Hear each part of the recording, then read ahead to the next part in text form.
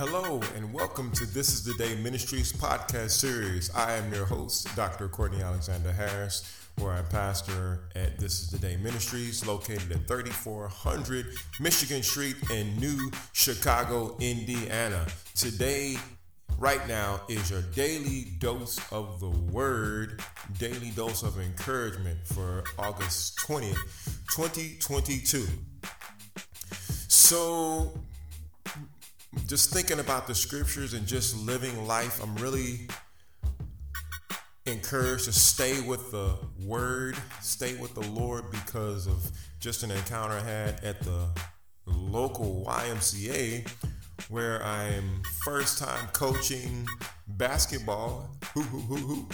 Shout out to all the coaches out there volunteering to help kids be active and to just be a great strong male figure for many kids who do not have that. So congrats to you. I want you to stay in there. It can be difficult sometimes, but hey, stay in there. It's needed. Strong male figures are needed. But my disappointment today was in just experiencing the lack of allowing the children to really enjoy the game itself. There were so many rules. You can't do this. You can't do that. In terms of what the kids could do in the game, from pre-K to second and third graders. I mean, we're talking 3-year-olds up to 6, 7, 8-year-old players, and it was just so many restrictions. When I asked about the restrictions and why we just couldn't play under the normal rules of traditional basketball, it was said that parents complained about kids not being able to get a chance, or fouls, or I don't know, just they weren't happy. So what I was told was that the YMCA changed their way they structured the program to make it more inclusive, if you will, because now from what I was told again, the YMCAs are connected, so they all have this rule of everybody being able to be included, which means that we have watered down the game of basketball, and I'm sure the rest of the other sports are like that.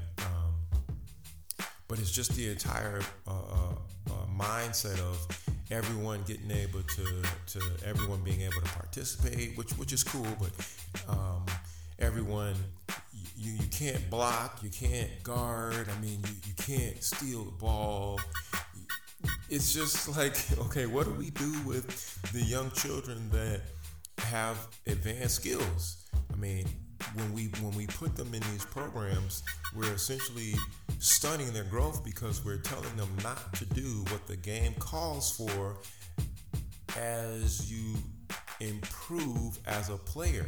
So we're teaching them, hey, don't do this. Don't follow the rules here, because we want everybody to be included. We don't want anybody to be felt to feel as if they're being left out. Well, what I think you're essentially doing is taking away the natural ability to compete. We're taking away the work that some children will just put in on their own because they're naturally attracted to a particular sport, so they're going to work harder and they're going to put in more time than some kid who's just, hey, it doesn't really matter, I'm just doing this for fun. But there are some others who are really interested, and I really think that we're doing our children a disservice to treat them all as if everybody's on the same playing field. Everybody has to be treated fairly and equally. You can't have more skill than the other or display more skill than the other, or we're going to have to shut you down. And that was very evident in what I experienced today. There was a lot of whistle blowing to stop things that are normal part of basketball. A steal is, no, that's not allowed. So we're going to blow the whistle to stop and remind you that you can't steal the ball in this instance or that instance. And it's just, it was very frustrating for me. So what I did after the game was over, because two of my boys participate, I went to some of the parents from my team, parents of the children who are on my team, to ask them if they had expressed that they felt that there was unfairness in the game, unfairness with the children in general as it relates to playing the sports, and they were like, no. Well, I said, well, I'm new here, and I was told that the parents were complaining about the program, so we had to essentially restrict everything so that no one would feel left out, etc. And again, to me, that just kind of rubbed me the wrong way, because it's like, look, we have to teach them the true game. We have to be honest with them in terms of, look, this is how you play the game. Okay, you're on this level, so I know you may not be able to do this or that, but these are the rules of the game, and you have to learn how to adjust or develop your skills within the parameters of how you play the game.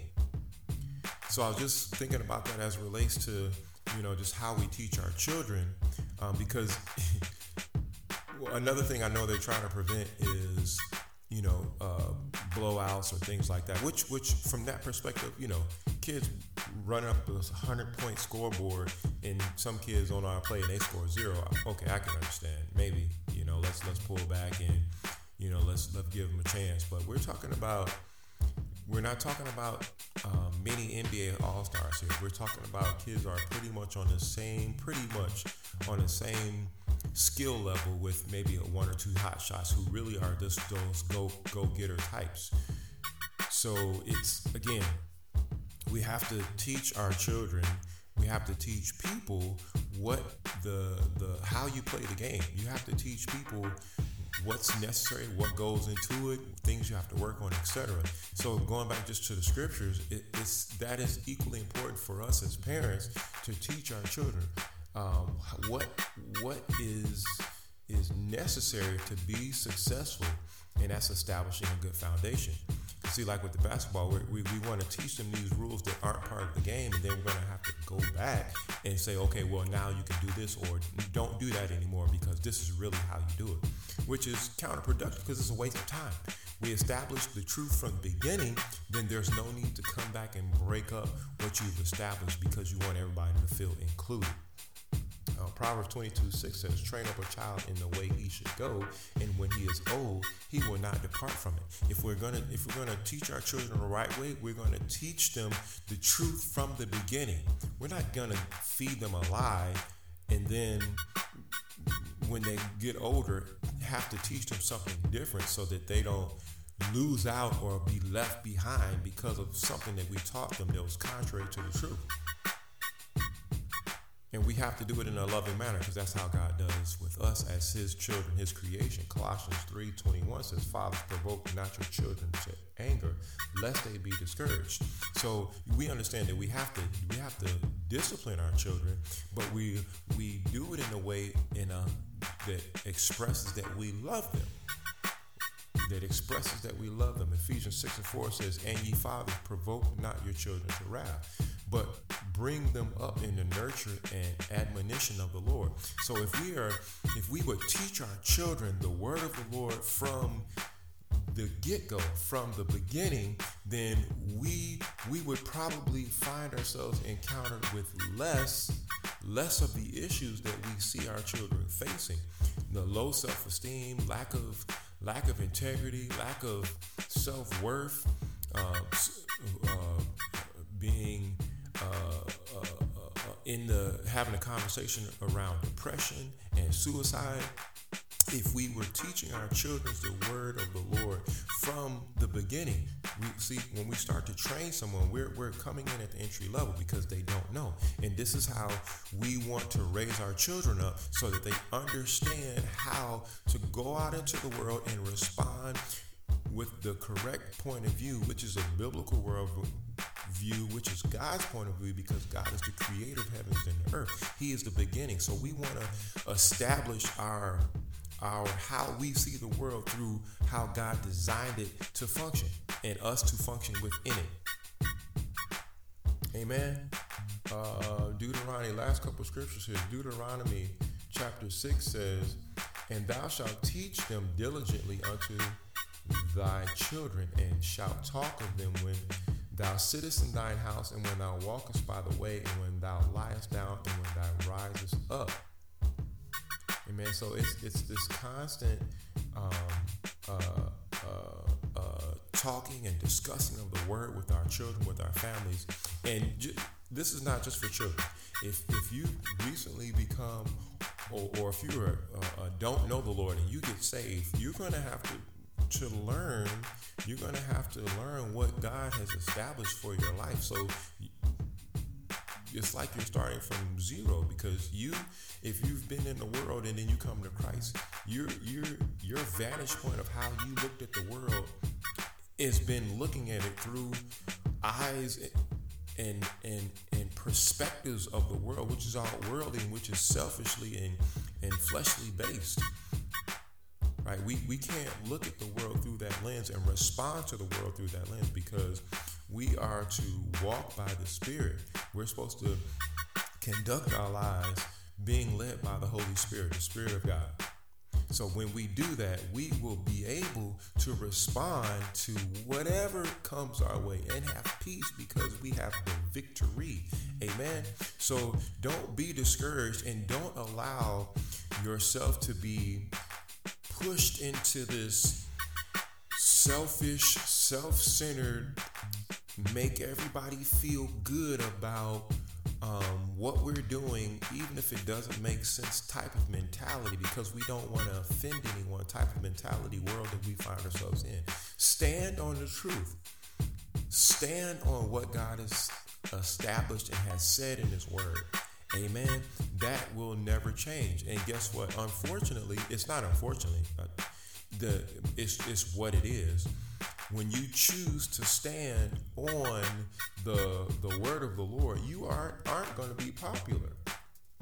You aren't going to be popular, because the world really doesn't want anything to do with anything that has to do with holiness. The world doesn't want to do anything that has to do with the Lord, with God, with being obedient to God the Father, creator of heaven and earth. Because that's not going to allow you to be selfish. And this world wants you to be selfish. That's pretty much it, nuts and bolts. That the world is only in it to do what will please itself. That's what the world and all of the things that the world has to offer wants you to do. Please yourself. So stay in there. If I encourage you to find a way to infuse scripture into every avenue of your life, and I guarantee you'll have more peace, because really what I found is that the more I look at everything through the lens of scripture, the more I feel sorry for the people who don't have the Lord as the head of their life. Because I know that the road that they're on is going nowhere. It's a dead end.